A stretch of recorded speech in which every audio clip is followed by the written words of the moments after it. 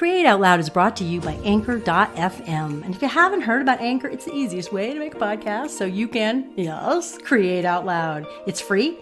They give you tools so you can record easily on your phone or your computer. They'll distribute the podcast for you. You can make money from your podcast with no minimum listenership.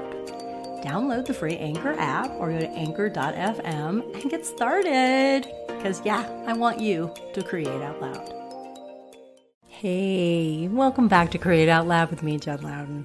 On this show, we invite the world's most interesting, dynamic, and groundbreaking creatives to get vulnerable about their creative journey and to share the lessons they've learned along the way so that you too can have a deep and fulfilling creative life.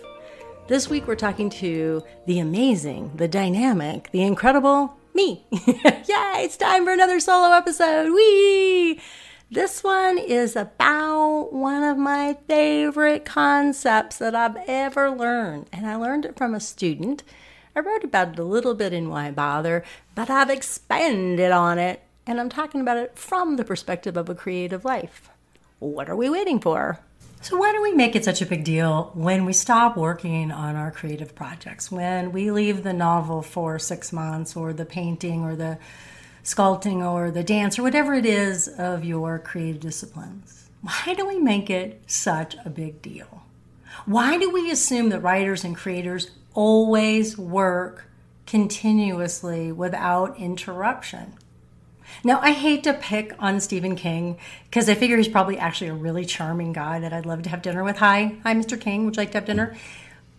And I love how he trolls people on Twitter. They're the same people I don't like. But I think it's Stephen King's fault that we think we should work every day because he has made a very public point that he writes every day. And what I always lovingly point out is Stephen King is an addict. He has been sober for many decades, but an addict likes to replace his addiction or her addiction with something else. And this is a very positive thing. And if you're an addict, I have an addictive personality as well, and I've struggled with things, and you've replaced it with creating, great.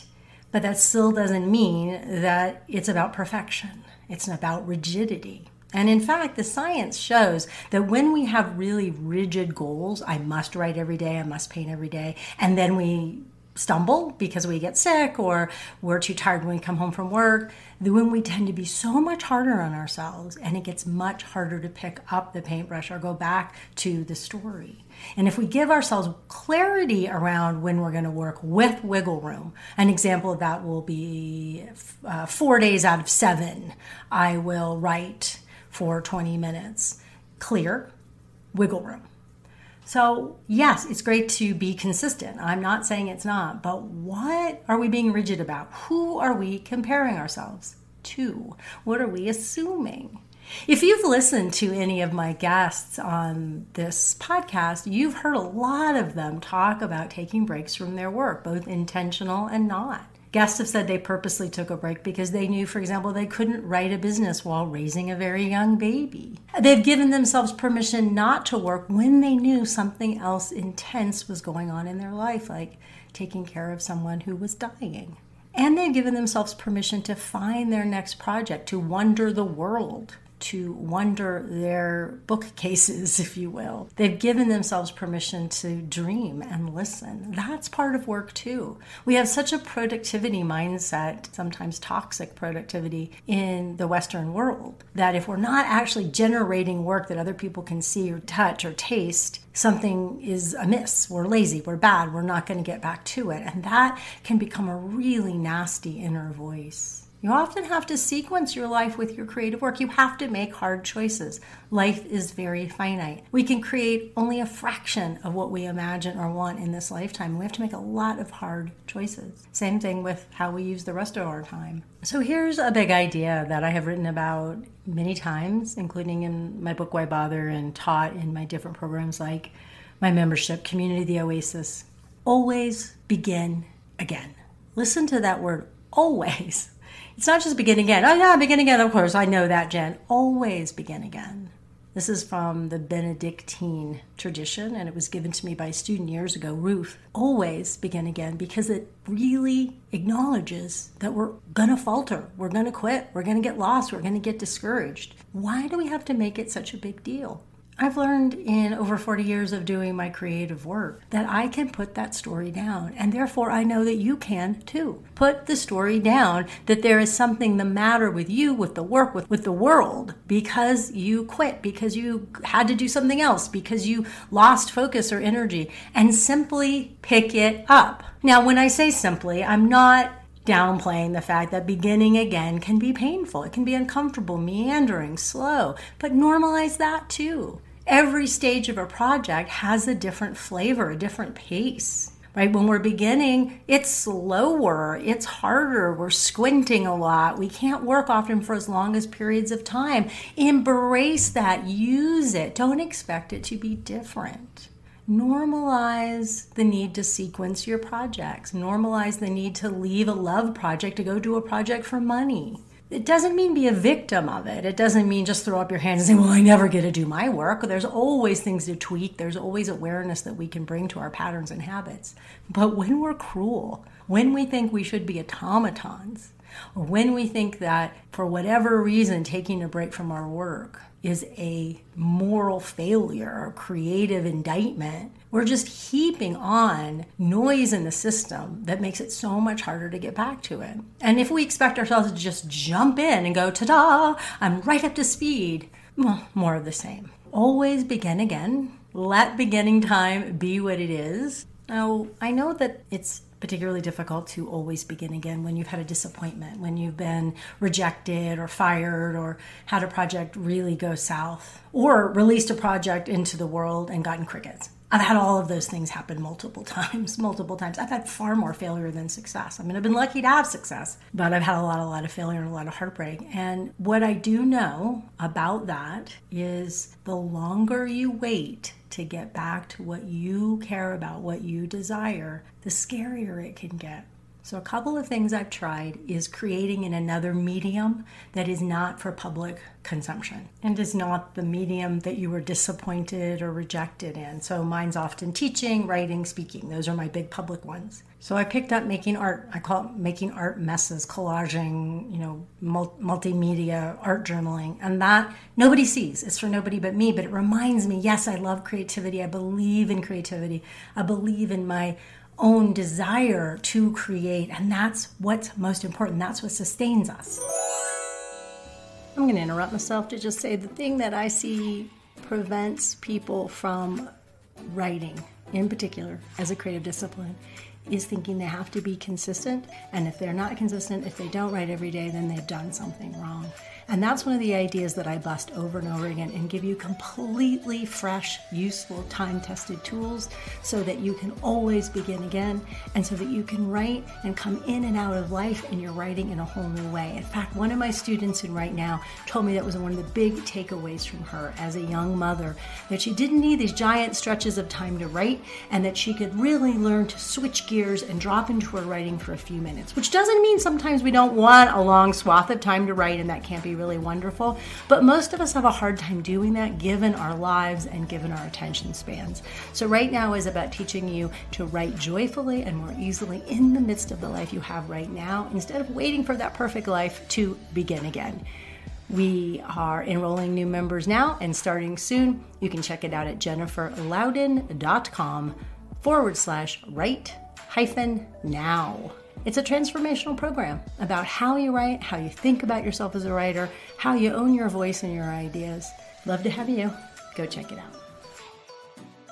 You also might find it less daunting to always begin again if you pick something smaller, a small project that you don't have to get any gatekeeper to agree to. Here's a funny example, but what if you're an artist and you decided to make a beautiful chalk drawing someplace just to say, I can make, I can share, and nobody can stop me, and it will disappear with the weather. If you're a writer, maybe it's to write secret notes that are little poems and put them on Post-it notes around somewhere. Or create something ephemeral just for you, but that is in your medium or related to your passions and content, but doesn't require a big effort, a lot of time, or anybody to approve of it. I will also say, after I had a memoir that was 4 years and 500 pages in the making completely fizzle, then wrote another book proposal, kind of taking some ideas that had emerged from the memoir, pitched it to my agent. She and her entire agency turned it down. I then had the breakthrough for my last book, Why Bother? So sometimes just like I'm going for it and then I'm going for it again, I'm going for it again, like a kind of a dogged determination really, really helps. I remember after the second book that rose out of the memoir got turned down, I went for a run, and I must have looked like a crazy person because I'm running along going, nobody gets to dim my shine. Nobody gets to decide my career. I'm going to do this without them. I'm going to self-publish. And I did end up self-publishing Why Bother, partly because of that. But I really immediately tapped into my determination that there was some important ideas here. There was some important stories that I really wanted to tell. I do think that just determination can sometimes carry us too, but we want to be careful that we're not burning ourselves out or pushing out of a place of I'll show you. Although honestly, I'll show you has gotten me most of the things I've created in my life. And someone's told me you can't do it. I'm like, I'll show you. If it works for you, do it. I think the final thought I have about disappointment and rejection in creative life is it's really an incredible opportunity, painful and it sucks, but an incredible opportunity to open your heart to yourself and to other creatives. Every single creative has experienced disappointment and rejection, even the people you see at the top of their fields, maybe even more so because they took more risks. They kept creating. They always began again. And we can decide that we are broken and alone and cracked and stupid, or whatever your story is. Mine's always that I'm stupid. Or we can say, I am part of this community. We can reach out to friends, to mentors. We can read stories and interviews so we feel less alone. But we can also breathe in to our heartbreak, to our anger, our sadness, shame, and remember that, I can think of lots of people that I know that have experienced this and are experiencing it right now. I'm not alone. I am united. This is part of the creative work. And extend empathy to them. And then include yourself in that circle of empathy. Really let yourself feel, ouch, this hurts. Ouch, I don't want this. Ouch, this hurts for them. Ouch, I don't want this. And nevertheless, this is how things are right now. I think we get stuck in the disappointments and rejections because we don't feel the disappointment and the rejection, the sadness, let it move through us. We clump it up with judgments about our future, the value of our work. And I also think that we let it isolate us. And that's the last thing we want to do. Okay, I lied. I said that was the last thing I was going to say about disappointment and rejection. But I'm going to say one more thing, which is sometimes it's a great opportunity to learn. I know, go ahead, flip me a bird. But it's a great moment to bring in the growth mindset. I know when I was younger as a creative and I got rejected, I remember my first TV job, I got a story by credit. The whole thing got rewritten and I was just horrified and, oh my God, everybody's going to watch it and see I just got a story by credit. Why wasn't my screenplay good enough? Instead, I really could have invoked the growth mindset. Okay, what happened here? Let me talk to the producer. Let me talk to maybe the other writer who rewrote it. Let me see what I can learn here, because there's always opportunity to grow and learn more than I can imagine. I have the ability, you have the ability to grow, to learn, to practice, to expand, to improve in ways we can't even imagine. Fact in our creative work. Now, it's not a fact that I'm going to become a super fast runner, for example. I have physical limitations, so do you. There's lots and lots of limitations in life, and there's lots of places where we shut down into the fixed mindset. This is all I've got. And this rejection, this failure, this, whatever, it proves this is all I've got. No, it doesn't. All it proves is nothing, actually nothing, because there is no proving in the creative life. There's opinions, there's luck, there's opportunities, there's timing. But if there's something you want to take out of it to learn as a way to identify, for example, a deliberate practice, how you pitch your work, how you present it, how you talk about it, who you take it to, lots and lots of things that you could break down and take some different actions on. But don't use it as an indication that you should quit. That's the fixed mindset, and that is always, always, always a lie. Now, if you choose to quit because you're tired or because that idea or that avenue or that venue or that discipline no longer holds energy or desire for you, fantastic. That's really different. What are you going to take away from this episode? What are you going to put into your creative toolkit? I hope you'll just take the words always begin again And I hope you'll take the truth that there is no arbitrator of your creative future. Nobody gets to decide. And I hope you'll also take away that it's not about consistency for consistency's sake. It's about realizing that life is rough and tumble, throwing stuff at you all the time, and don't be a victim, but realize that creating consistently or, in some kind of idealized fashion, if it doesn't work for you, throw it away. But wait, who is next week? It is Maria Tatar, the author of A Heroine with 1001 Faces. Maria is a professor at Harvard in folklore and mythology, and she's written an absolutely fascinating, important book that I have been waiting for since I was a reader, as they used to call us, at Creative Artist Agency back in the 80s. Now, you may wonder why I've been waiting for this book for so long, but you're going to have to listen next week to find out, and you're going to love what you hear. But hey, you know what? I didn't notice a present from you during the holidays. I felt a little bit, left out and forgotten.